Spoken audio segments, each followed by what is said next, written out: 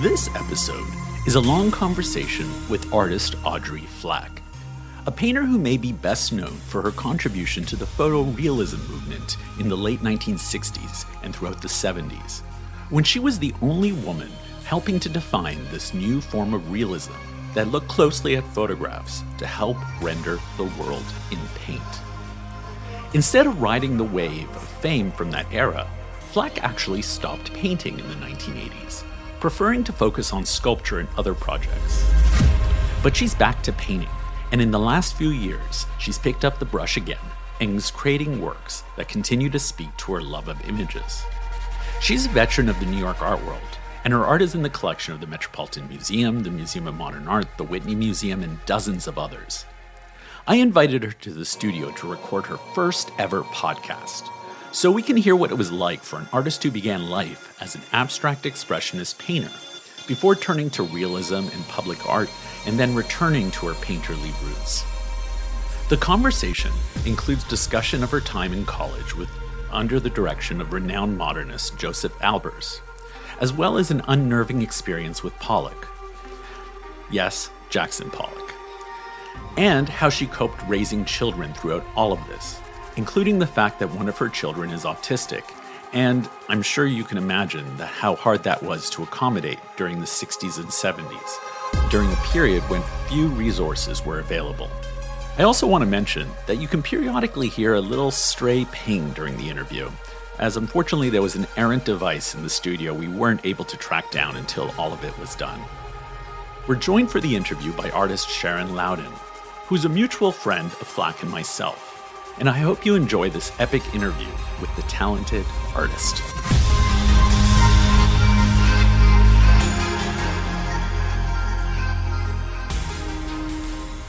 So, Audrey, thank you so much for being here. This is really exciting. So, I want to start at the beginning. Where were you born? And tell us a little bit about your childhood. Wow. Let's see. I was born, I can't tell you how many years ago. A lot of years, 90 years ago, in Brooklyn. Wow, what part of Brooklyn? Brighton Beach. And what was Brighton Beach like then? Well, I moved away when I was a year, so I can't quite tell you, but I think it was probably mixed, maybe Jewish. Mm-hmm. I don't know, now it's very Russian. Yep, but a lot of Russian Jewish. Yeah, but I have the ocean in my bones. I do. So that started there. The ocean, yeah. That started there. Ocean. So after a year, where did you move to? I think they moved to the Lower East Side. You know, we were poor, so you moved a lot because you got a free rent. What does that mean? Well, if you moved, I think every 6 months or every year, you got free month's rent. So people moved a lot. And then where I really grew up after a couple of years on the Lower East Side was Washington Heights, which is getting very popular now. Super popular. Nobody heard of it then, Yeah. So I grew up on 175th Street. Oh, wow. And Fort Washington Avenue. And the Hudson River is my river. And I remember when there was not one building on the Palisades. Wow. The Palisades were just a beautiful rock formation. Okay, so now, fast forward a little bit. When did you decide you were going to become an artist? Hrag, I don't think it was a decision. I think for some people it's a calling, like to the clergy, Right. You just, you got to do it. And I think in those days it takes that kind of intensity and feeling because there weren't that many artists. I mean, it's so different now. Right. So what was the calling, though? Because, What was the calling? Because, usually there's a calling, there's a purpose, right? Or a mission, right? Usually that's what the calling is. So what was your mission? Oh, that came later. Early on, I was hyperactive. And they would have put me on Ritalin or, whatever, because I couldn't sit still. Got it. I still can't sit still. And I went to a school where you had to sit with your hands clasped on the desk, and I would like jerk around and itch and move, and then I was called bad, and I was always thrown out of class. Oh, wow. I thought I was pretty stupid and I didn't have a good image of myself. But outside, one teacher took pity on me and gave me a sheet of oak tag, just kind of paper and some crayons. And I became the class artist. Wow. And it was the only thing that put the world in order for me, was seeing. You know, and I think, you know, physiologically, my eyes are really sharp. You know, I've been in foundries with a lot of macho guys, and I'm saying, you know, the statue is not straight. She's at a very slight angle, and we've had arguments for hours. You're shaking your head, right? I'm just laughing because I can just see you doing that. Yeah, and she's being difficult. You know, she's a lady. And then they'd measure, and they'd take plumb lines, and of course, I was right. Right. You know, so the other thing that I think was important, besides having, I think, superior vision. My daughter has hearing, you know, she's got perfect pitch or something. My body calmed down, my hyperactive senses. You know, we made a diorama in kindergarten, and I lost track. I was projected into sacred time, out of the profane time. So you knew it. You were in the zone. I was in the zone. I didn't know. I was a little kid. But I was in a zone that I loved it. Did you have artists around you? Because often, you know, I mean, was your family supportive of the idea? Never saw an artist. They didn't know what an artist was. Okay. You know, and then when I heard about Music and Art High School, I thought, oh my God, a high school where I could study art. You needed to have a portfolio. I didn't know what it was. Right. You know? So I said, Mom, you know, what's a portfolio? Nobody knew.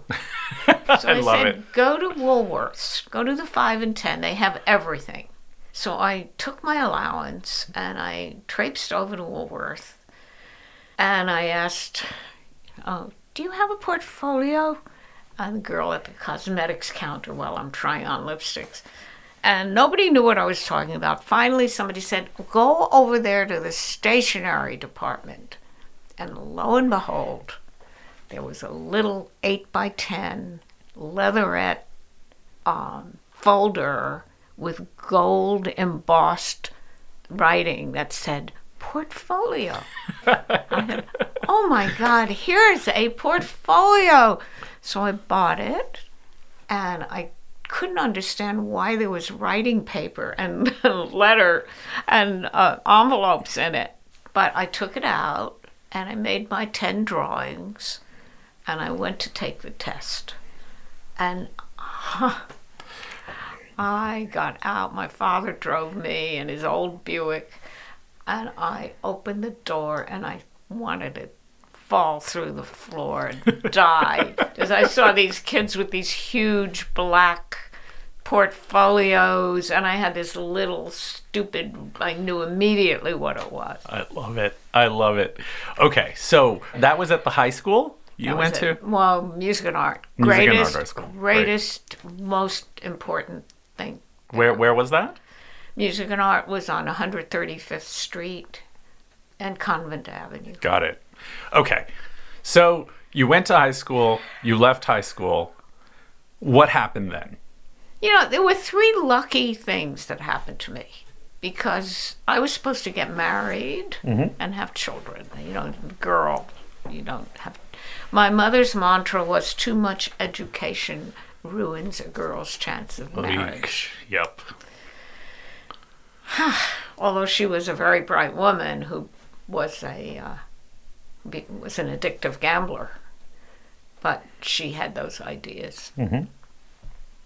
So the next lucky thing that happened was that another friend of mine said she was taking a test for Cooper Union, a free, because we didn't have much money. No girl in the family had ever gone to college.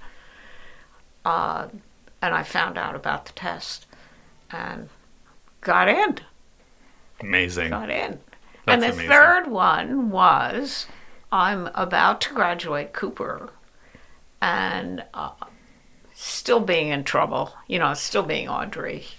And I get tapped on the shoulder by the dean who says,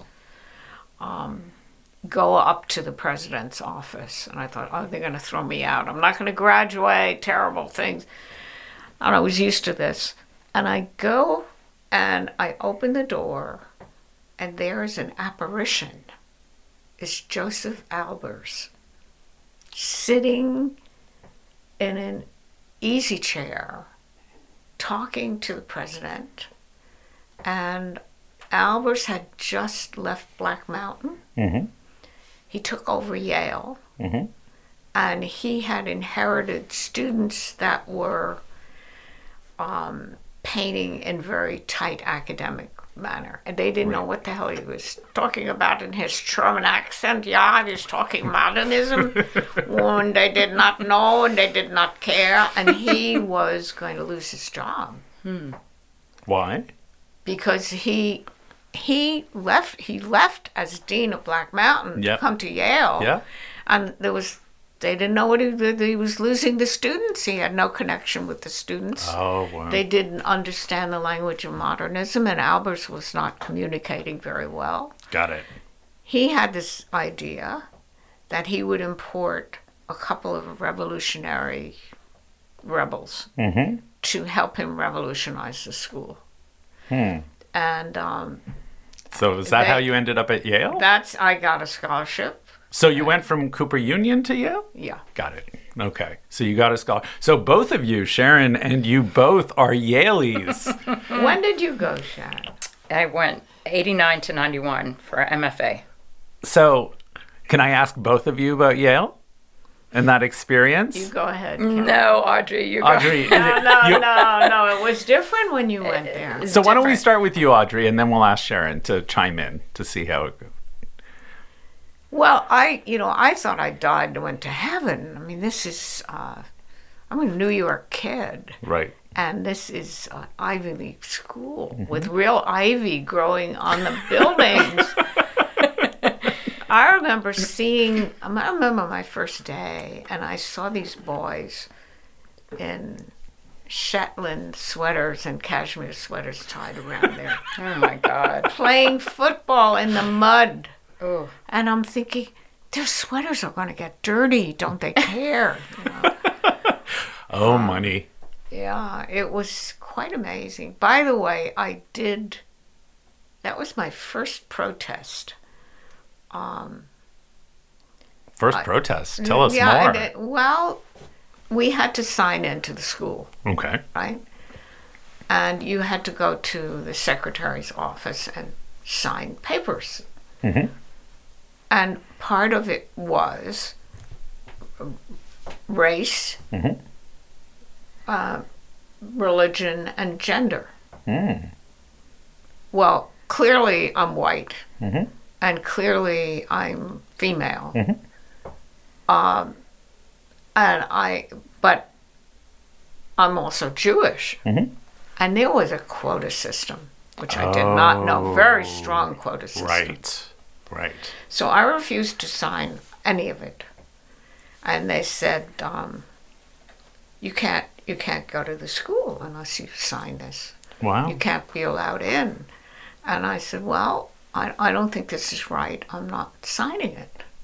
And they made me sit in that hard bench in that secretary's office until 5 o'clock in the afternoon. Word went up to the president of Yale. And I said, oh my God, what did I do? They're going to kick me out. Why did I do this? But they let me in. So they had one black woman medical student. So that took care of that. I was one of the couple of Jewish people and women. Why do you think they gave you a pass not to sign the document? Maybe they didn't want trouble. Maybe Albers wanted me. You look like trouble, Audrey. That's it. No, Oh, I don't know. That's why I'm doing my job interviewing you. Well, I want to know. Oh, no, Okay. no. I just really basically want to do my work. So was Yale overall a positive experience? Oh, my God. Mixed bag? What would you call it? It was fabulous. I had the best classes that I ever took. I took every art history class. Mm-hmm. There was one woman teacher who they gave the worst times to. Her name was Elizabeth Chase, Betsy Chase. And I went to contact her and she had died.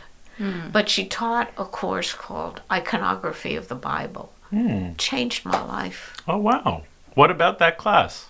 Oh, it's brilliant. I mean, I know, I know more about the saints than, any good Catholic. And it affected. Okay. I'm going to ask you about that when we talk about your paintings, because I can kind of see how maybe that helped you sort of formulate some of them. So how about you, Sharon? What was your experience at Yale like? It was intense. It was really intense. I really enjoyed it, actually. It was an important time. It was transformative. Pretty similar. Yeah. In a way, but I didn't have Albers there, though. Oh, be lucky you. So tell me, how was Albers like as a teacher, Audrey? Oh, my. Well, Albers and I, I think, I'm afraid to say this. I think he's a dangerous man. In a sense that he's dogmatic. Right. And he had his ideas, and I think he ruined a lot of people. A great teacher, a good teacher, doesn't need to make clones. That's right. And he needed to make clones. What happened with us is he had his color theory.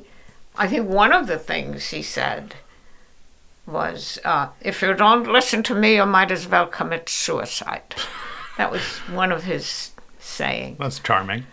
And he looked so grandfatherly. He had these pink Bavarian cheeks and white hair, and there was this myth about him, and I was very impressed. But I was slinging paint from 20 feet away. I was hanging out with Pollock, and which is why he wanted me there. Oh, wow. So he knew that. So he knew that. Oh, he knew that he had So when did you start hanging out with, was it at Cooper Union you started hanging out? We're going back and forth. That's why I'm confused how he would have known. It was when he interviewed me. Okay, at Cooper Union. Cooper, Got it. He said, Gotcha. you know Jackson Pollock? I said, yes. Got it. He said, and you know Gotcha. Franz Klein? Yes. And how do you paint? Well, yeah, and I had to bring my paintings up there for him to see. Mm-hmm. And then he said, yeah, you will go. So he knew that I was what he needed to help revolutionize the school.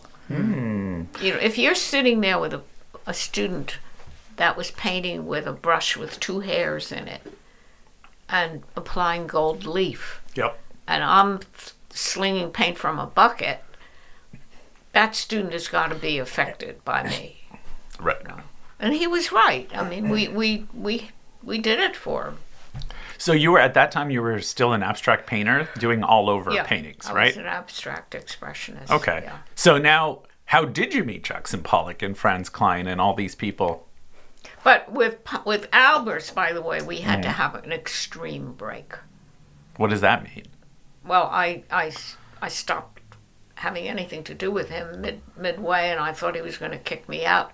To his credit, he never did. Huh. So why? What happened? Well, there was an incident. It was an incident. I was making a grid on a painting, and the grid had squares, and it was only the basis for my for my spatial theories. What color was going to be in front of the grid? What was going to be in back of the grid? I was playing around with that. I wasn't interested in the fact that this grid was squares. Right. Albers came in and says, squares! He was doing a homage to the square paintings while I was there. Which he's known for, yeah. And he sat down and he got very excited. but he got a little too excited in the wrong way. Oh my gosh. Oh, wow. His hand went up from my knee, and I was watching it in disbelief, Oh, no. saying, I'm at Yale. This is not happening. This is Joseph Albers. It's not happening. And it was happening. And it finally got up to my, crotch? Yep. Right between my, and I jumped up and the chair got knocked over, and Oh, wow. that was it. I never spoke to him again. Never took a class with him. But to his credit, I saw him watching me, keeping an eye on the work. He could have done something awful. He didn't. Okay. So. Well, I mean, you say to his credit, but really, he still transgressed. So, But, to your credit, you stayed in the program. Oh God, there was so many great. I took a course with an art history course. Charles Seymour Jr. What a great course! I learned so much. Wow. Okay, so now let's hear about. I guess I'm curious about the Jackson Pollock and Franz Klein. What's that all about? Sharon, don't you want to? We got to get some more from you. No. She'll jump in. We're setting the stage still. I want the Audrey Flack story. I love hearing all of this. I want the story. We're going epic now. So let's I'm absorbing your energy. And Sharon's also here partly to make you and me both feel comfortable because I think she has that effect on us. So she does. Well, you are too. Oh, you're too kind. And I like that ATM machine. Yeah, awesome. All the compliments to Andrew and Essien. That's awesome. So tell us a little bit about that. I mean, here you are, this young, bushy-tailed painter, shows up at Cooper Union. You mentioned yourself, grew up from, a poor background. We were very poor during the Depression. Okay. And then we were like, I don't know. Lower middle class. Middle class. Yeah, exactly. Yeah, becoming middle class. Then became middle class. Which a lot of, okay, that totally makes sense. So tell us about that experience and encountering these painters. I mean, did you know of them before you met them? Was it something like, were they even well known beyond certain art circles? I mean, I'd love for you to set the stage a little bit. Well, the stage was set at Music and Art, because in Music and Art, I always wanted to draw like an old master. Mm-hmm. I would like to say old mistress now. And that got beaten out of every art student. Because then representational art was scorned. Mm-hmm. It was bad. It was lower class. And if you were, which is one of the reasons that a certain museum in New York has promoted that in those days. I think we all know which one. Yeah, well, I'll talk about that because MoMA used to have ads. You're too young to remember. And they would have a picture of a Bouguereau. I don't know if people know Bouguereau. The 19th century artist. 19th century Academy artist. Yes. Who's a beautiful painter. People scorn him. I love Bouguereau. Don't be afraid to like those kind of things. Mm-hmm. He's an incredible artist. So they would put a Bouguereau up, a picture of that, and then they would put a Picasso. Mm-hmm. And the headline read, "Which is the work of art?" Oh, wow. And if you were an ignorant dolt, lower class, bourgeois idiot, you liked the Bouguereau, which all the people liked the Bouguereau.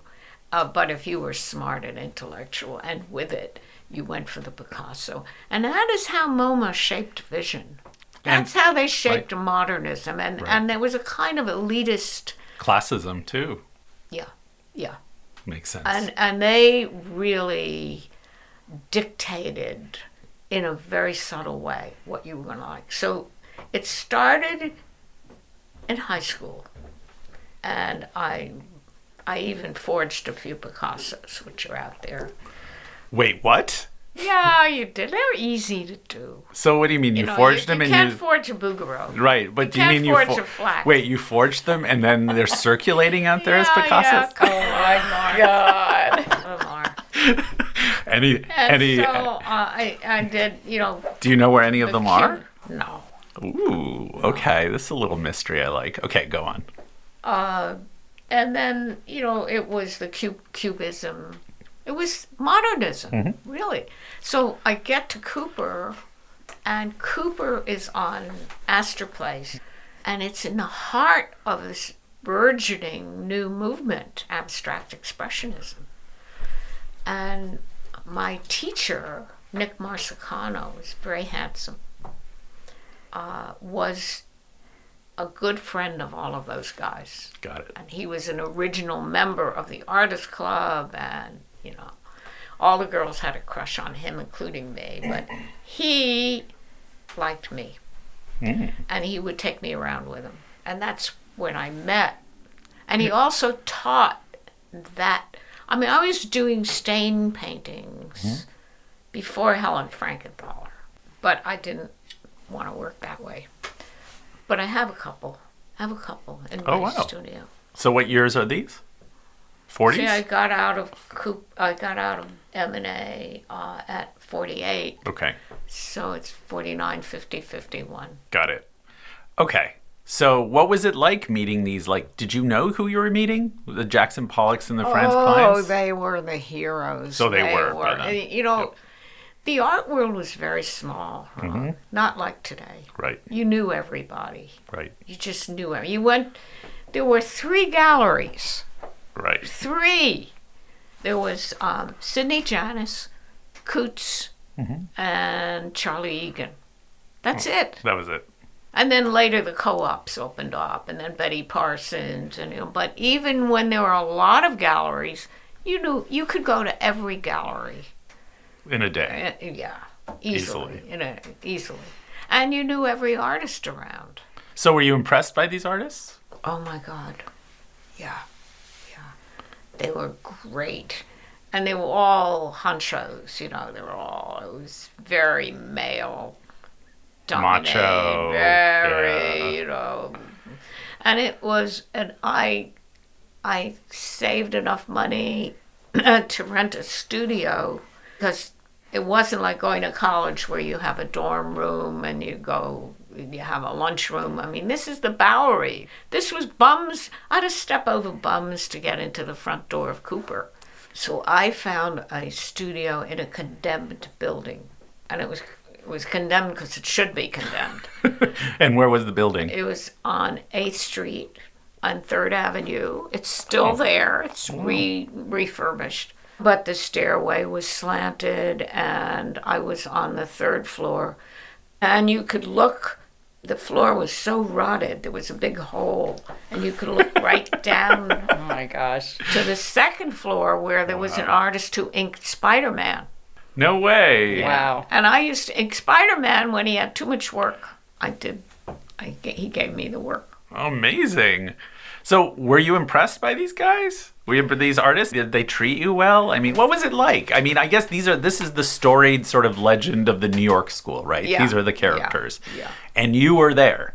I was there. So what would you tell people about that? And I'll tell people about that. I'm the last one standing.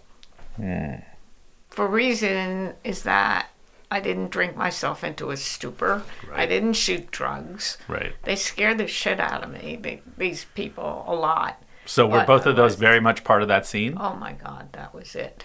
Really? Was it. They were all drunks. Every They were single, drunks. the women and the men. And they were addicts too?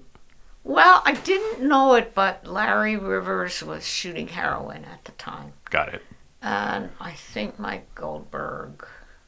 But mostly it was alcohol. Right. And that was just everywhere. That was it. That's what you did. So were they functional alcoholics? I don't mean to flatten it, but it's just, what was it like?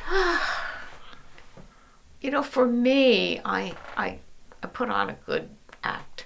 I was probably cute, And that was another thing that wasn't very nice. If you weren't good looking, they made really disparaging remarks. Bill de Kooning said if Lee Krasner sat on his lap, he'd spread his legs and let her fall on her ass, you know. And it's kind of not nice. Crass. Yeah. It was, well, I could tell you some real crass things that he said. You know, these people, and a lot of it is in a book that I'm writing, because you feel, I almost feel a little bit like bad or guilty about saying anything not nice, because I think Bill de Kooning is a great painter. I love his work. It really has. But he's a human being.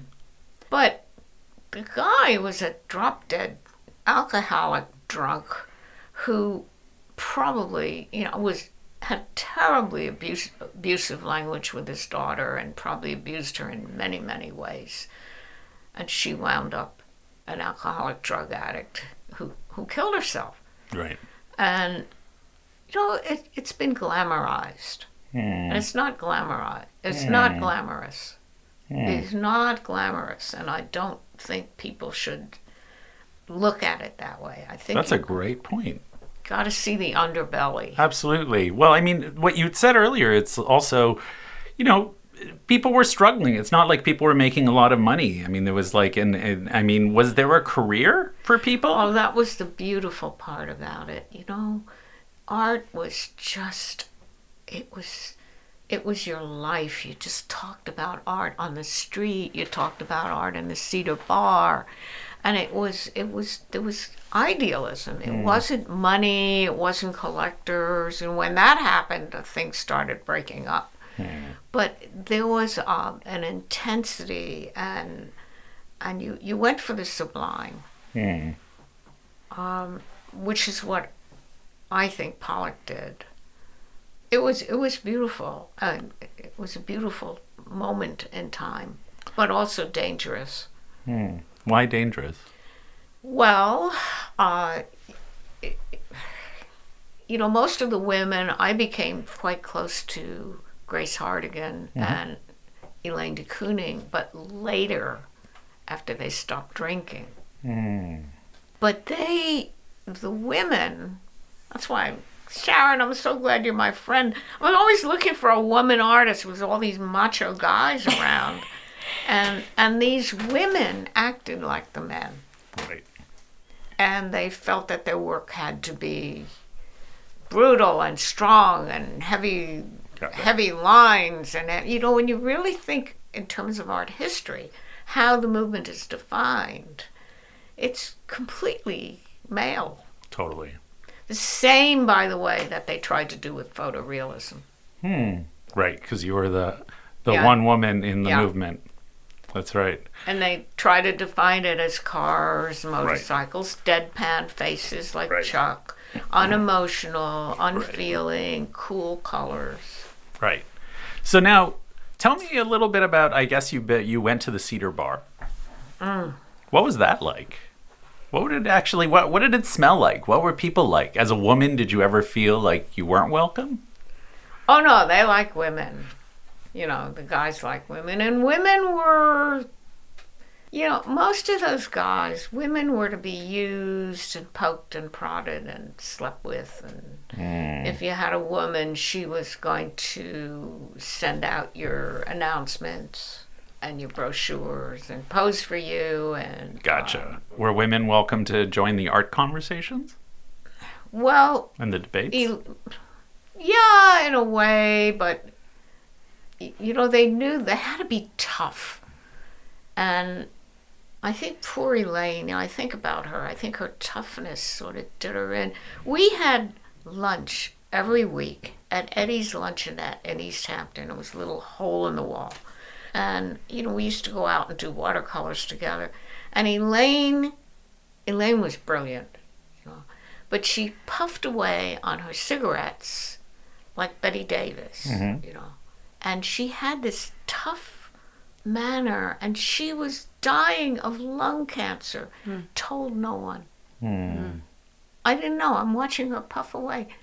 And there was a kind of behavior, Grace was the same until Grace joined AA. Well, Joan Mitchell, you don't want to know about Joan Mitchell. Well, I've heard stories about Joan Mitchell. My God, you don't want to know about her. And, I think with her there was some mental illness, as there was with Pollock. Mm. So what are you talking about? A group of people that kind of scorned... I felt like, oh my God, I was bourgeois. That's a dirty word. I better not show that. I better not. But I was. I had certain kind of... I wouldn't go to bed with them just to say I went to bed with them. So what do you think you learned during that period? Because, I understand you're trying to bring it down to earth. It was a real scene with its own problems, challenges, brilliant people, but also people with a lot of other issues, which, they're human. That's the way it is. What do you feel like you took away from that period? Rog, I'm still evaluating it. Because it's like if you're a little duck and that's what you see. It was what I saw. It was I had a break from I broke from them after that night with Pollock. Wait, what night with Pollock? Let's hear about that. And that's when I never went back to the Cedar again. Ooh. And it was the end, and that's when my work started changing. I went to the bar. Cedar Bar? Yeah, the beauty of the purity of caring about nothing but the art was beautiful. Mm-hmm. You wonder about Lee Krasner and Elaine, those women who just promoted their husbands. Mm-hmm. What was that about? But anyhow, you were alone all day in your studio, and so I would fix myself up and put a little lipstick on and, change my dirty sweatshirt and go to the bar. And I remember seeing Larry Rivers and Mike Goldberg, and Mike was very handsome, sitting with two women. There were booths in front. And it was very crowded and smoky and exciting. Lots of art conversation. Lots of shot glasses of scotch with beer chasers. And they called me over and said, "Come on, sit down." And they were like a little too loud. And I told you that's when Larry was shooting up, and I didn't know. But I knew that they were drunk. And I was very attracted to Mike. And had I sat down, I would have been in the in crowd, right? Mike was having an affair with Joan Mitchell. Mm-hmm. And I just couldn't do it. So I walked to the back and I sat at a table thinking about what I was going to do. And right opposite me at the bar was Jackson. He had a big head, and he was had his hand cupped to his forehead, leaning down, drinking, and then he spotted me. Remember, I'm young and fresh, and he started looking at me, and I was getting. I was getting high from just, I had come across him before, and I had said hello at the Artist Club. We had minimal chats, but this was different. And then he staggered over and almost fell into the seat next to me and began rubbing his stubbly face against mine. It was like prickles, like a porcupine. And we started talking. We must have been there a couple of hours. And all right. So we ordered something to eat, like a ham and cheese, and, he ordered more drinks, and I had a wine. And I wanted to talk about his work. And I wanted to talk about art. And he wanted me. Right. And he started pinching me, and and I said, Jackson, calm down. And so we did, and then we ate, and then he leans over at one, and I looked at him. He had these little capillaries were broken on his nose. When you drink too much, it does things to you. Yeah. And he, I couldn't kiss him. Right. It was foul. I also thought he was very old. My God. What was he? 40? Oh my God. So here was like me, my hero, and my God. He was like a star. And then he leans over and he says, "Let's fuck." Oh my gosh. And I said, "Oh, Jackson." He said, "Yeah, let's go to, go to my place and we'll fuck." I said, "No, that's not going to happen." "Well, we'll go to your place." And he kept going on and on. I said, "Jackson, no, not going to do that. Calm down." I put my arm on his, and it was very sad. Right. He was like desperate, and he needed a fix. Right. So, And I'm guessing he was with Lee Krasner then. yeah, and I'm thinking, he's married. What is he doing? Why is he, I introduced Ruth Kligman to Jackson. Oh. That's another story. I'm so sorry that ever happened. Anyhow, they were closing the place. I went home alone, and it was scary. I had moved to Chelsea by then because my studio in the condemned building, the toilet was in the middle of the room. That was it. It was in the middle. There was no sink, no nothing. It was just, Oh, wow. Thank God. No shower, no kitchen. So I moved to Chelsea, the fifth floor walk up. And I walked home and I said, I'm never going back. Oh, wow. So a lot of people would have just sort of turned their back on the scene altogether and like maybe even art. It didn't. Well, a lot of people would have gone to bed with him. True. That's true too. A lot of people That's would true, have too. used that opportunity. And I'm sure some people did. Yeah. Most of them did. Right. So, So, but you kept the faith. You kept the faith of your work and dedication. Yeah. So how did you do that? Because, during that era, it wasn't easy, particularly as a woman. no. So how did you stay true to what it is you wanted to do? You just do. How do you? You just do. I had a million I mean, jobs. it's hard. I mean, as much as I'd like to say it's easy, it's not. And I'm It's sure the same not. with you. I So had the worst jobs. I mean, I had all kinds of jobs. I was a horrible typist. I got fired for more jobs than you could imagine, And I kept up my habit. That's Right. what I did. I went on unemployment. I painted in my bedroom. I did what I had to do. You have to do it. When you got to do it, you got to do it. you got to do it. So you left college, what, in the mid-50s? Got out of Yale 52. 52. Okay, 52. Then what? What did you do then? Oh my God, I worked for the Berlin and Jones envelope factory where I sat next to a gluing machine that put this sticky, horrible glue on the envelopes. I worked for an accountant who fired me immediately. I painted roses on hurricane lamps, on glass lampshades. Glass lamps, and I wired the lamps. Wow. I designed textiles and tried to organize. If I got a penny for every textile, I still see them walking around my design. Really? Yeah, but I couldn't organize the artists. Oh. We got, what did we get? $64 a design and $27 a coloring. Wow.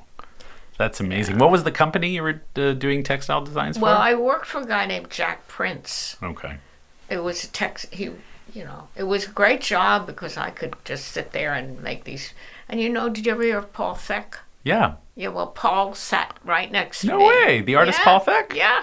Wow. Paul and I both Amazing. worked for Jack, and Paul was so beautiful. Wow. And I started his meat series.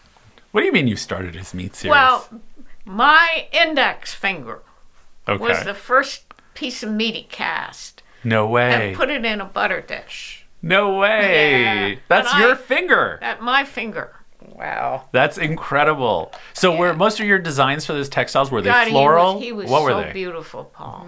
But what were your designs like for that? For Oh, that time? I did geometrics. Okay. I was a great rose expert. Got it. And I did the Poiré rose. Ooh. But they sold millions of tons of fabric, even a penny a yard. Would have made your career or made your life. Okay. So now we're getting into the 50s. You're still doing all over painting. Is that correct? Or have you changed the type of work you were doing in the 50s? I started to, the Abex work started to get shapes, and it started to have a sky or forms, and then you could make out figures. So it was starting to be Things abstractions. Which de Kooning was doing too, and then I just this urge to draw, Albers did not allow models, so you had no drawing at Yale. Did you have drawing when you went there? We did. We had Bernie Chait, Yeah. who I loved. I loved him so much. He was a great teacher. And then William Bailey. Yeah. Oh my God, Bill Bailey and Chait. They both were big into figuration. Yeah. But I was abstracting those figures, and I told Bailey one time, I said, that's still figuration. He said, no, once it's abstract, it's not figuration. But I'd have to disagree with that. Yeah. So Sharon, do you have a question for Audrey? I mean, you're hearing all these. I'd love to also connect as another woman artist in the art world. Any questions in terms of what we've been hearing so far about her sort of earlier years? I love that you have stayed to your truth. You stay to your truth, as you always do. You stay to your truth, and that power that got you through that. Did you ever have any doubts about that? Like, looking back? I mean, it must have been challenging during that time, but yet you stayed true to the power that's within you. I don't know if you even have a choice. Yeah. That makes sense. I think it became very rough for me when I had kids.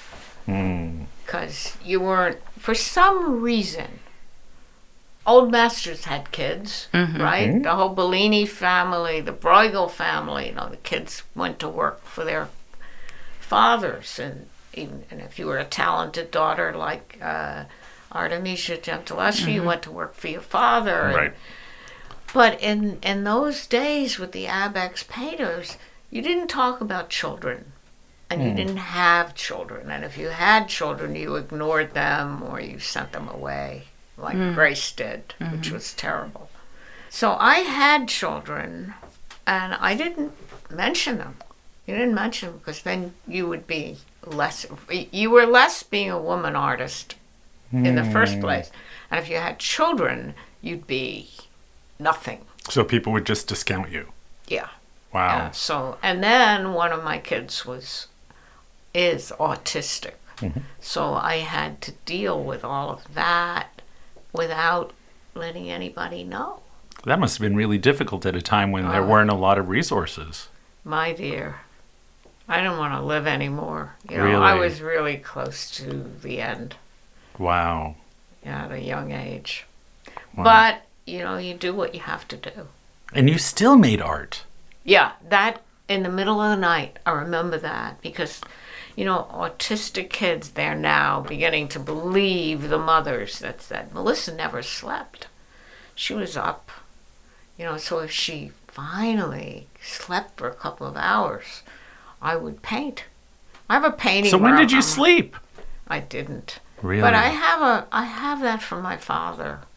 I don't need much sleep. Wow. So that's incredible, Audrey. I can't believe life was rough. It was rough. Really, really rough. So now tell me a little bit about the 60s then. So what changed, or what didn't change? In the 60s were still rough. In the 60s, I was a realist. There was mid-century. Phil Perstein lived around the corner. Alice Neal lived 2 blocks from me. The Upper West Side we lived there. Yep. You know. So what were they like? What were both of those people like? Phil? Yep. Phil's great. I have to call him. Phil sent me a happy birthday thing, and he said, I'm 97. Oh, he remembered you. Oh, I know. That's Phil. good. Yeah, Phil and I were, we sketched together. And I was the only woman again with that whole sketch group. Oh, wow. And Alice Neal, what was she like? Was she an ally as a woman, as a fellow woman? No. No. Okay. Alice. She was a loner? Listen, I'll just tell you. You are so polite. I'll tell you my Alice You're so Neal polite. story. Okay. Alice was a very difficult woman. She looked like a little sweet Irish washerwoman, grandma. Mm-hmm. But, watch out for Alice. Really? Oh, my God. So, all right. So, it was in the 80s, late 70s. And my photorealism was hot. Mm-hmm. I didn't even realize it then, but it was really hot. And there was some group of young feminists that were having an exhibition. And they invited Alice and me. And I got there, and Alice was already sitting like on a throne. And she wore these long black skirts. And, the like Italian women, black shoes with the square heels. Right. And she sat with her legs spread apart with the skirt. That's how Alice sat. Mm-hmm. And she had a cane. Maybe it was an umbrella. I don't remember. And she had all of these young women artists sitting around on the floor. She was sort of holding court.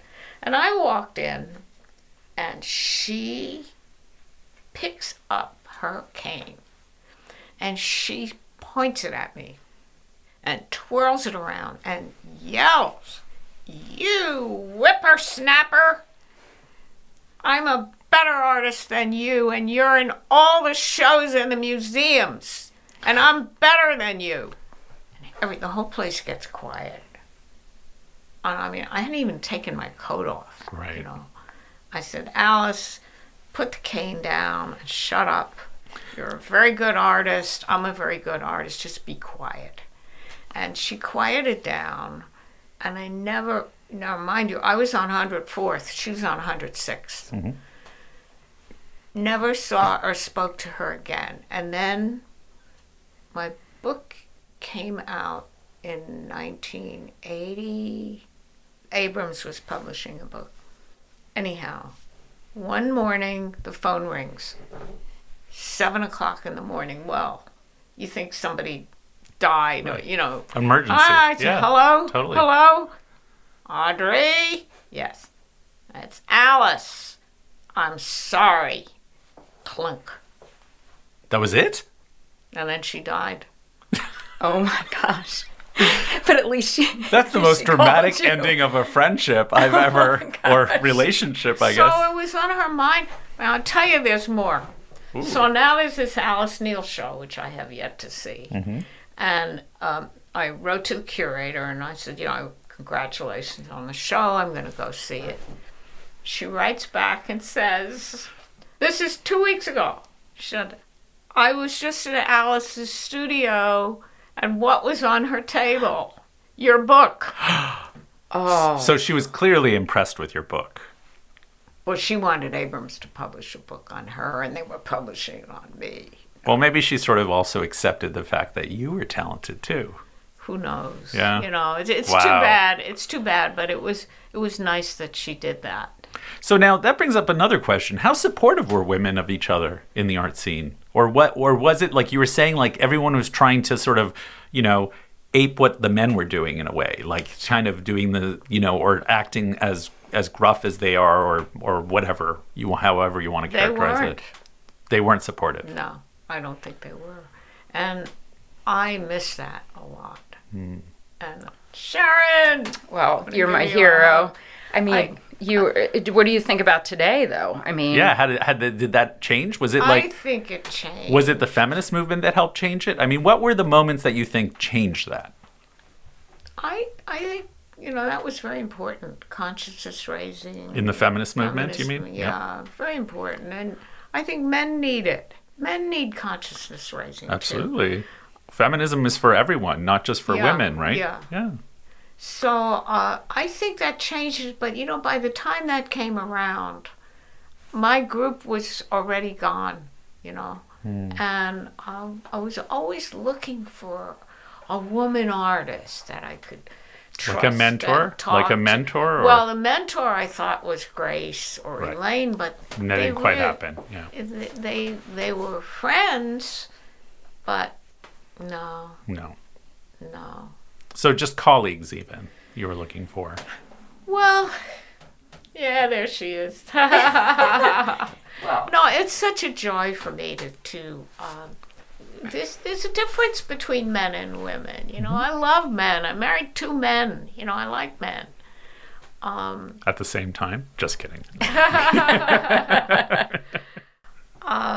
But I was always looking for that and maybe finding it now. Wow, that's kind of nice to think that, eventually you found. Even with the feminists, though, I had problems because I wasn't an angry feminist. And my work was feminine. And that was criticized. I see. Right. Perfume bottle. Right. Lipstick. And and it was female. So and then a certain kind of beauty that I wanted. When I went to MoMA with a friend of mine to see see Leonardo's Lady, which I want to just bring up for people who don't know, when the Museum of Modern Art reopened recently, on, I think it's the second floor landing? Fifth floor landing, I'm sorry. Fifth floor landing, when you get off the escalator, you see this ginormous Audrey Flack Beautiful, which you get to see from quite a distance as well as close up in a very high traffic place. And that is named Leonardo's Lady. Yeah. Beautiful painting from the 70s, correct? Yeah. Great. So go ahead. So my friend who was with me said, that's painting was clearly done by a woman. Now, it's a strong, powerful painting, and it's big. But she was right. That if you went around the whole museum and you wanted to pick something that was done by a female artist, so there's something very female in my work. And I think that it's not angry female, it's not aggressively female, it's not in your face, spitting at you female. And that caused early on some discern. Tell me more about that. Well, no, there was an article in the Feminist Art Journal, actually a very good article about that. So were you conscious of sort of inserting that feminine in the work? No. Or is it just so it wasn't conscious? So it's now in retrospect you see it. The only conscious painting I did was Chanel. It was like, now I'll show them. Now I'll show them, all right, there's a bunch of lipstick tubes and perfume and stuff. No, I was just being me. I think that's through your work, but also you mentioned to me one time in your studio, you said, I've always been a feminist. I've only painted and sculpted women. Yeah. So that's the Chanel painting you're talking about, correct? Yeah. Got it. Okay. And there's a funny story about that painting, too. Tell us. Oh, there was a collector named Morton Newman, and I was going around grumbling a lot because all the photorealist guys were selling. And this collector, Morton Newman, had bought all of them. But he had also, so he came in to the gallery and he told Louis he was interested in my work. And he invited me to his house in Chicago. And we were going to visit Bob's son, who was at Northwestern. And we go to his house, first floor, Picasso, Miro. Second floor, the next level up. And every time you go, to another floor of this brownstone. And I get to the 4th floor, and there's a swinging door to the kitchen. And there's a tiny little thing on the swinging kitchen door, a Louise Nevelson.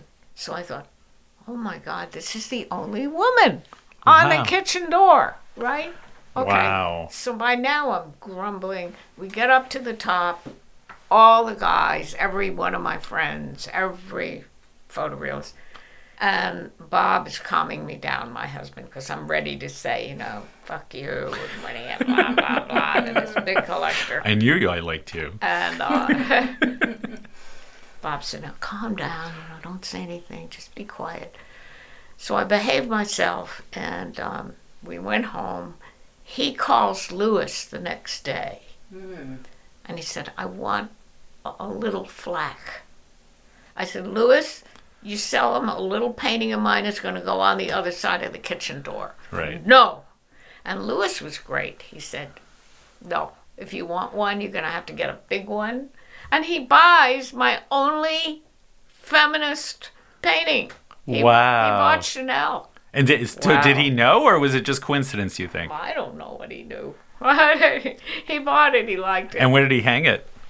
Well, he was a crazy collector. He had things floor to ceiling with cameras going, and he hung it. He had drapes over his library. I think it was somewhere over a drape in his library. Oh, wow. That's amazing. It's kind of amazing, yeah. So let's talk about photorealists, because since you're often kind of associated with photorealism often, and at least for a lot of people who may only know your work a little bit. What was that like? I mean, was it a movement? Like, how did you become part of photorealism? What was the thing? Was it sort of like, did you really feel an affinity with all those artists? How did that work? Yes, it really was some honest thing that was happening that Ivan Karp and Louis just spotted.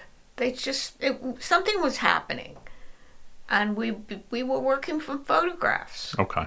And I had started with a little brownie camera, painting my children, and things that moved and wouldn't stay still for me. But I think we were all interested in the photograph. We were all good photographers. I was a really terrific photographer. I had a Hasselblad camera. I had several Contax cameras. Ooh, I've never seen your photographs. When do we see your photographs? Well, there was a show of my photographs once, but I never thought of photography as, in and of itself, it was a means for my painting. Right. So where was that photo show you had? It was a gallery I'm no longer with. It was at Gary Snyder and Garth Grennan. Got it. And how long ago was that? A lot of years ago. A lot of years. Okay. So, wow, I didn't know that part of you. I love that. Yeah. There were some beautiful ones that now I'm going through that never became paintings. But, photorealism is a really, really important movement that has never been given its full due.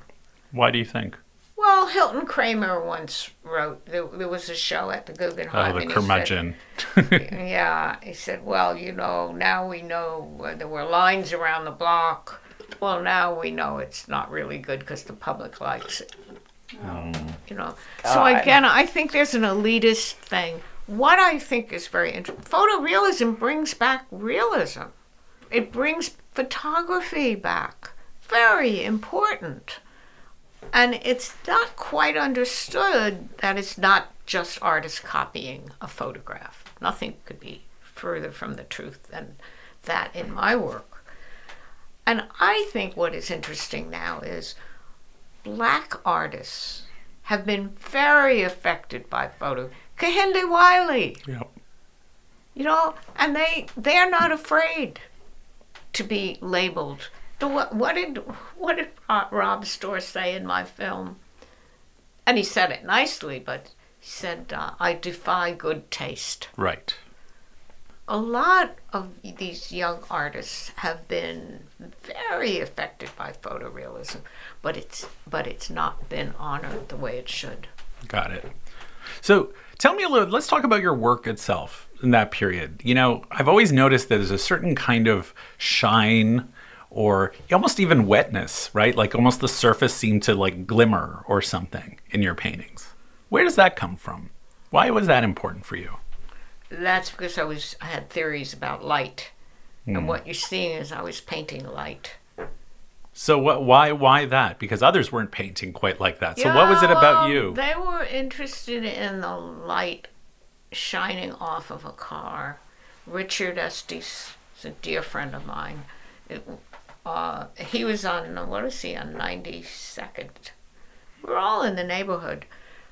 He was interested in the light, a reflection of a glass window. Right. You know. But I got really hooked on light.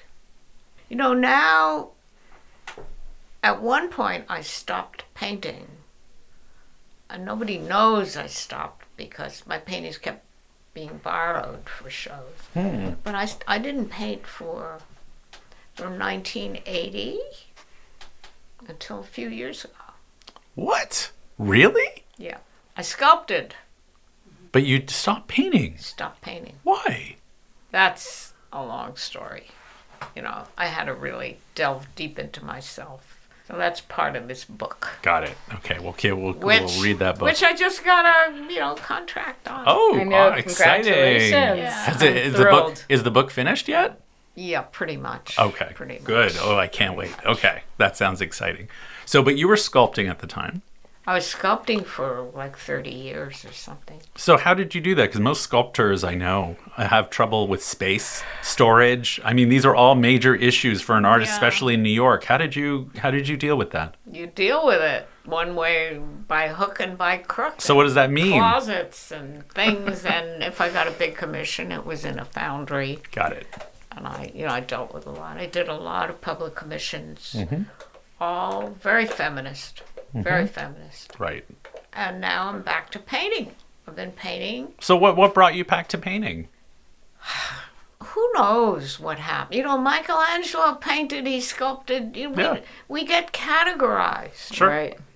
I had a bunch of canvases stacked against the wall of my studio in East Hampton. I bought my house from Jimmy Ernst. Okay. You have to come out. Oh, I'd love to. And there were canvases that Chuck Klaus and I made. You know, he made his and I made mine, but we were discussing how we would get a smooth surface. So we would put layers of gesso and then wet sand it and put water, and so they're beautiful. And then one day I started painting. And, So it just happened. yeah, it's a new series. It's I call it post-pop baroque. We see a little bit in the documentary. Well, yeah. We see a little bit there. Yeah. Queen of Hearts, for those who haven't watched it. Yeah. Right. So were you taking photographs during that period where you stopped painting? Did that ever stop? I don't think it ever stopped. Okay. So the photography stayed constant. Yeah, that's there. Drawing is always there. Okay. So But you were the still drawing. Painting, it Okay. was interesting. You'll read about it. Okay. So I mean, what were it you was drawing really then? profound. What were you drawing during that time? Anything? Anything. I don't know. So was it Anything. realism But still? I was really sculpting. Got I it. was really hot into sculpture, studying it, amassing a library of books. I closed the door to the studio and I didn't show for 10 years. Wow. Amazing. Just learned how to sculpt. So now what do you think of your role now as a kind of, an elder feminist woman artist in New York? You know, I mean, I see how much, Sharon admires you, and I know other women do as well as most men and everyone else. But, curious way, because, you didn't quite have that kind of role, right? You didn't have someone who seemed to really sort of play that role for you early, even though you mentioned Elaine and a couple of other people. What does it feel like now? Do you feel a sense of responsibility? Do you feel like, I can't believe I'm here? Yeah, well, just get back to that, but I think like Louisa Roldan, who's a 17th century sculptor, I took old mistresses and old masters as my role models. They're my family. Right. And I am amazed at how much, it was around my birthday, how many letters and emails I've received also after the film of how much I've affected a lot of people out there, men and women. Amazing. And that makes me feel good. You know, that maybe one thing I said gave them courage or hope, or it really makes me feel good. So I think I've had a role. And maybe, I think this is good. Maybe this will go out in there. There are a lot of women who have children who responded. A lot of men responded. So now, when you see your work in places like the Museum of Modern Art, which, if I understand correctly, you didn't know that was being hung, did you? No, they didn't let me know. They didn't like. So, what does that feel like? You see that? I mean, is it an out-of-body experience? Do you know? It's like, I'd love to get a little sense of what that feels like. Because, you know, for a lot of artists, that is the pinnacle, right? That's what they want.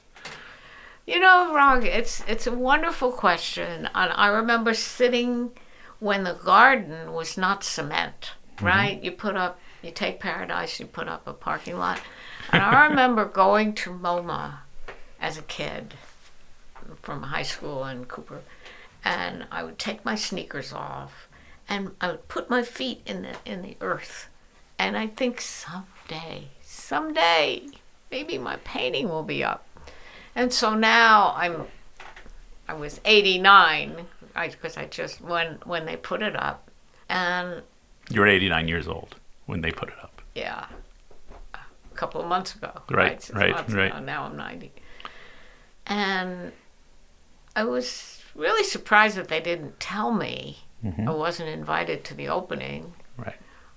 Because MoMA was my home. You know, MoMA, mother, was my mother. And, you know, if you've had any kind of difficulties with your mother, which, I had a oddball mother. So I was surprised. You know, I started getting emails. Hey, I just saw your painting on the 5th floor. You know, it felt good, but things are not the way they were. And the museum is not the same museum that I knew and loved. It's not the artist's museum that it was. Does that make you sad? Yeah. Yeah, I feel bad about it. It feels very corporate. Right. And so did it not feel this? Because, you know, it also has a reputation of always being rather corporate, right? MoMA. Was it not like that before? I never thought of it that way. Now, maybe my consciousness wasn't raised enough, but it was smaller. Right. It's not as alienating. Yeah, I mean, this is overpowering and bigger, and it's an airport terminal, really. Yeah. And I, you know, the architecture of it upsets me. It's funny, I've never heard anyone say, I love the architecture at MoMA, which is so funny. You'd think someplace like the Museum of Modern Art could get that together, you know? It feels so alienating. And it does. It's such a weird thing. You're like, you kind of wonder, who's this for? And what are they trying to communicate? Yeah. And very often these architects who we can call starchitects, right, just, it's for them, really. Right. So there's this kind of hotshot corporate, I don't even want to use the word glamorous because I don't find it glamorous. Right. I just find it off-putting. Interesting. Do you think that, I mean, where do you think you would want that context for your work then? Oh, that's a great question. And by the way, I think most artists, almost every artist I know, feels the same way. Right. Yeah. I agree. I don't know anyone who feels otherwise, I don't, to be quite honest. It's not aspiration for me. But what... Yeah, what is a good context? What's a good context? Like, what do you think you would feel? Like, where do you think when you see your work hanging in that context, you're like, that's really where it should be? Do you know? Like, what context do you prefer in people's homes? Do you prefer in libraries? Do you prefer in, you know, small museums? I mean, what kind of space works for you? Or maybe what works for your work, you think? Not a kitchen door. Not a kitchen door. Or a bathroom. You know, or- it's a big question because a lot of artwork now is made big for museums. Right. And it has to be big, and it's no longer scaled for. I mean, it can't even fit in people's homes. No. Unless they have No. ginormous homes. And right? that is a big painting that could fit in someone's home.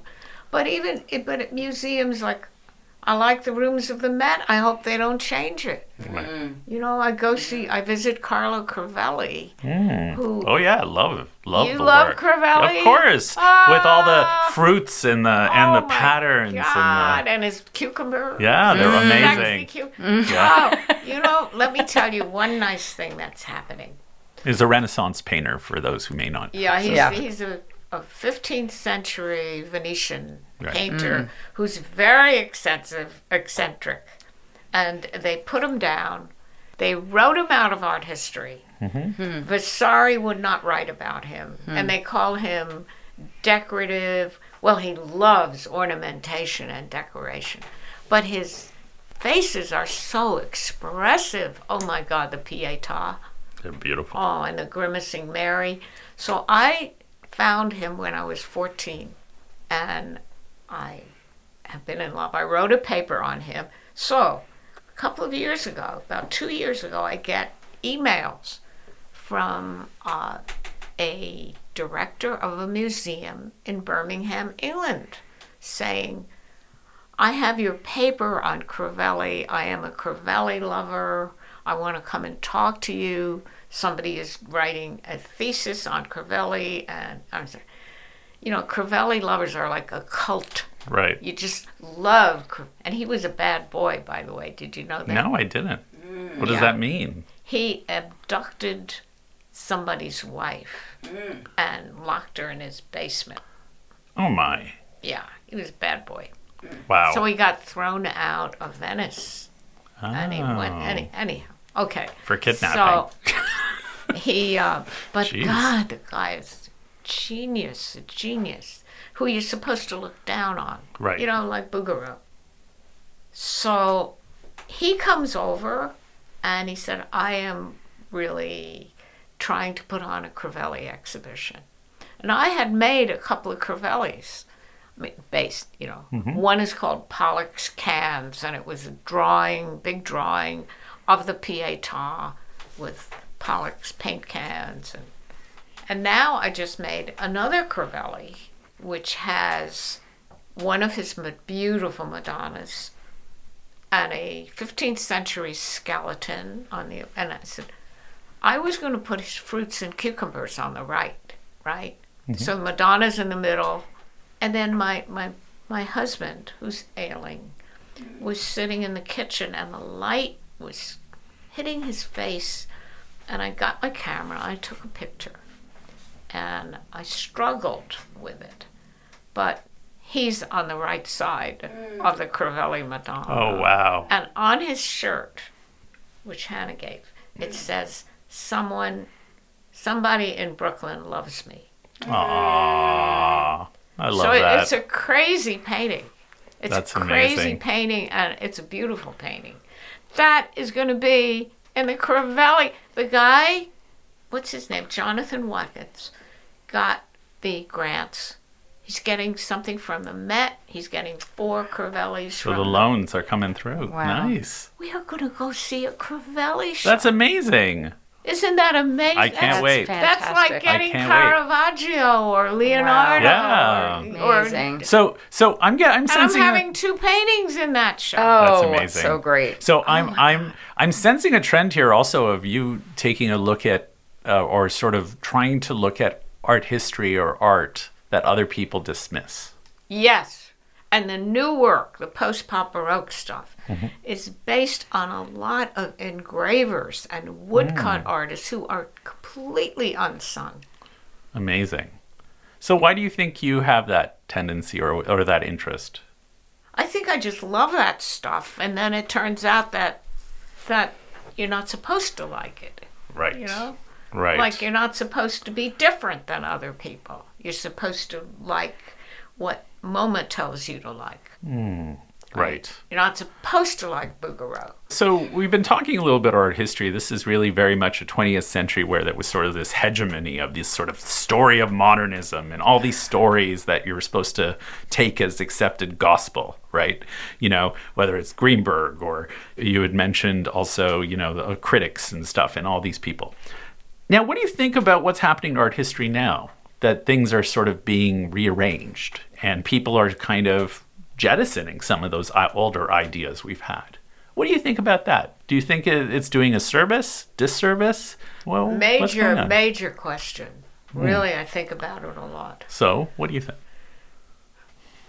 I have a lot of thoughts. You know, at first when I heard that Yale was discontinuing that course, which I took, which changed my survey. life. Yeah. The survey, of Western art, I believe. Is that what it is? Yep. Yeah, history of art.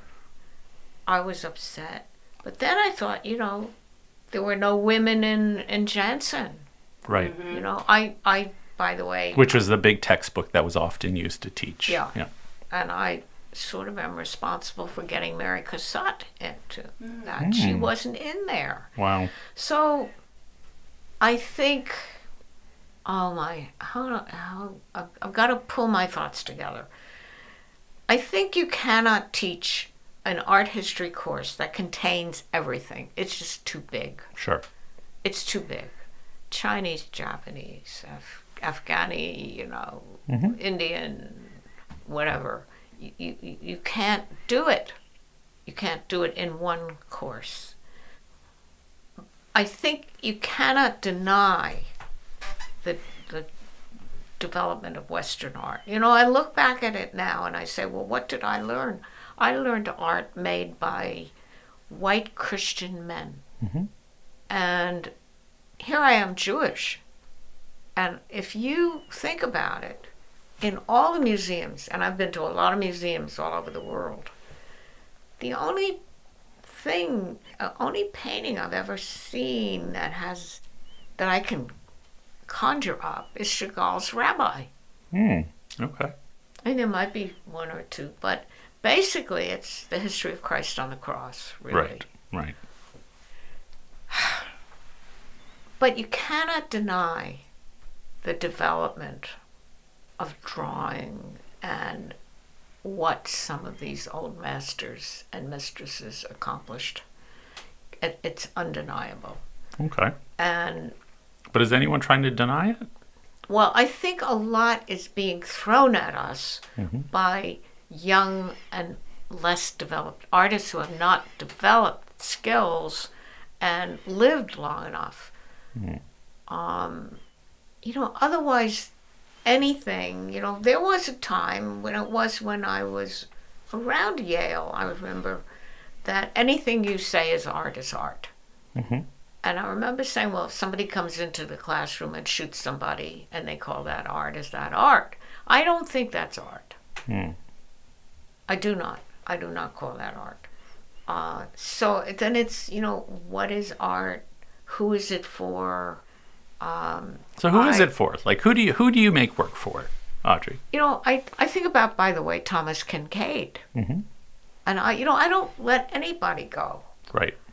But it's art takes you out of this veil of tears, out of this profane time we live in. And great art brings you to another place. It really does. And that, look, we're all going to die.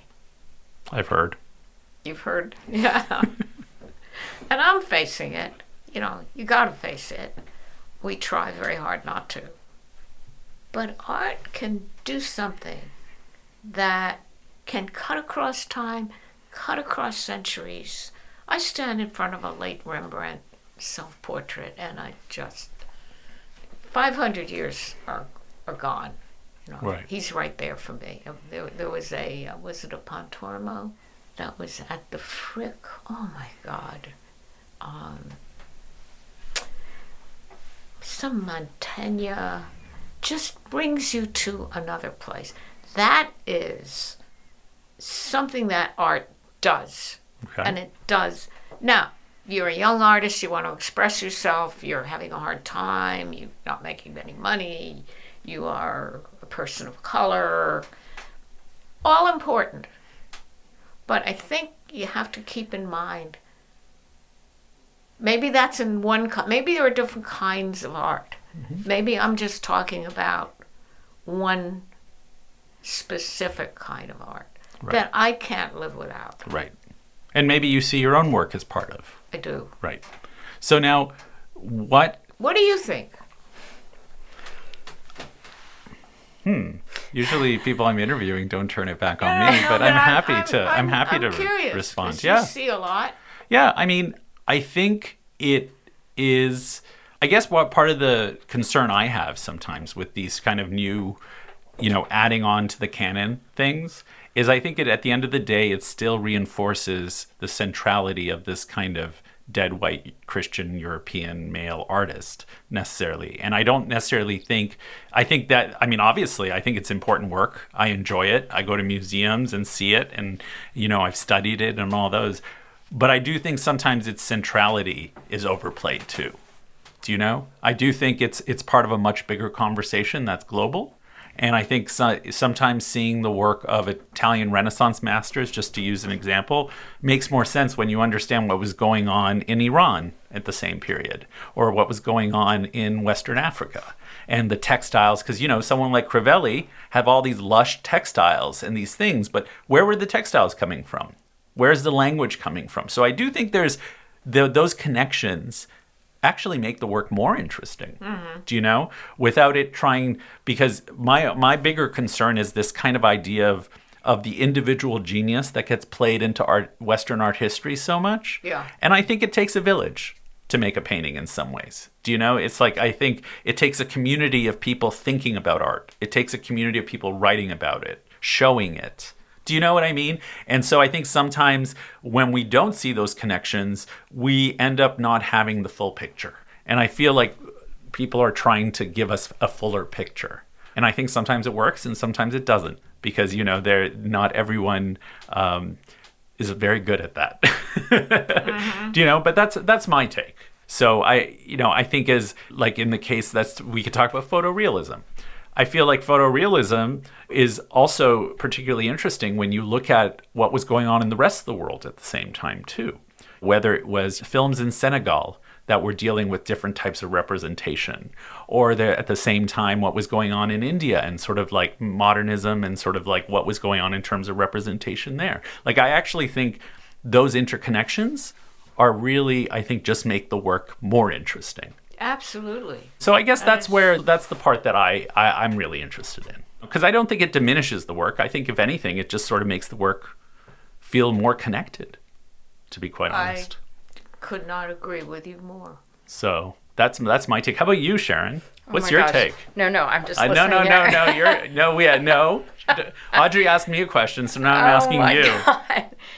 I can't agree with both of you. I mean, it is a fuller picture. You can't agree with us? No, I can't agree with you more. But I don't like what Jansen and Gardner did. I think that one time I mentioned that those books should be burned, and a friend of ours, a good friend of Harag's, Alpesh Patel, said, no, you can't burn them unless it's an art piece. You always have to be able to have that as a reference to go from. And so I learned from him that, and I think it's important not to ignore it, but to recognize it. So I think we should wrap up soon. And so, Audrey, I'm going to invite you to figure out how we want to end this. What do you think? What do we want to impart or share? Or maybe just bring up that you think would be relevant for people? Because, I'm hoping this podcast will also introduce some new people who don't know your work. Do you know? And this is going to open up their worlds to your work, which I think is really wonderful. So what should people know about you, your life, your work, your perspective? Anything you can think of? Oh my God, we covered so much. Well, just about art, that it is not a commodity, which it's become, that it's for everyone. It's not just for a couple of wealthy collectors, that you shouldn't be afraid to like what you like. And it's just, I don't know how we could live without it in this world. I think we're better for it. Whether there are, young upstarts, but I think the young upstarts have to keep in mind that what we're really interested in. I think beauty, I think concepts of beauty have changed. I struggled with it with my Queen Catherine, the concept of the canons of proportion, which were based on Greek and Roman, and certainly in totally different, an African face or Asian face, totally different than a white Greek male face. So I think a kind of tolerance. Also, I think a slowing down from the hysteria that we're in. I think slow art, internalizing, and keeping your eye on a kind of, we need healing. We need healing. We've been through hell. And this pandemic, it just can go on and on. What was it, 300 years in Europe it went on? Right. And I think, yes, there's time for protest, and there's time for anger, and there's time to present all of that stuff, but there's also a need for other kind of images, for images in the collective unconscious that bring you some kind of peace or healing in the other part of your brain. And art can do that too. So I think that's important to be let in now, particularly that since there's this revolution taking place, and it's undeniable, and it's important, and it's opening my mind every day. I'm learning new things. So during that time of upheaval and revolution, our bodies can get sick and our minds can get sick. Right. And so there's something that art can offer us through imagery and beauty and peace, or something for whoever responds to whatever is presented. That's what I think is very important now. That's the wisdom of being my age. You got to have it. You don't want to, go through all that and get sick. Right. The way you describe it, it almost sounds like an anchor. Art is like an anchor or something almost. Yeah, it helps us live. And ground. It helps us live. It helps us deal with our mortality. Right. So how about you, Sharon? I want to ask you what you would say to women artists today, and because where we are now, and my feeling is that we still need a lot more community and exchange and sharing, and also a strong community of people who identify as women. What would you say to them? I'd say I love you all.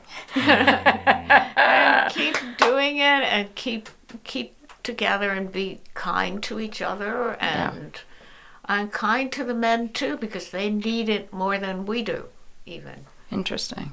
And more power to us. Yeah. Beautiful place to stop. Thank you, Audrey, for being so open with us and for sharing your life experience and your insights. It's so wonderful to hear. And I hope people do explore your work more, because I think there's so many layers, and I am so excited to learn about your photography, which I didn't know about. So I'm going to probably have to bother you about that at one point. So I really want to learn about that too. And thank you, Sharon, for joining us. Gosh, thank you. And making us both feel comfortable to have this conversation. I love you both. And Audrey, man, you have been a hero for me and a backbone for me my whole life. So thank you for everything that you've done. Well, thank you. This is my first podcast. Woohoo! Yes. Thank you. I'd like to hear it. You have to let me know when it's on. Will do. Thank you again.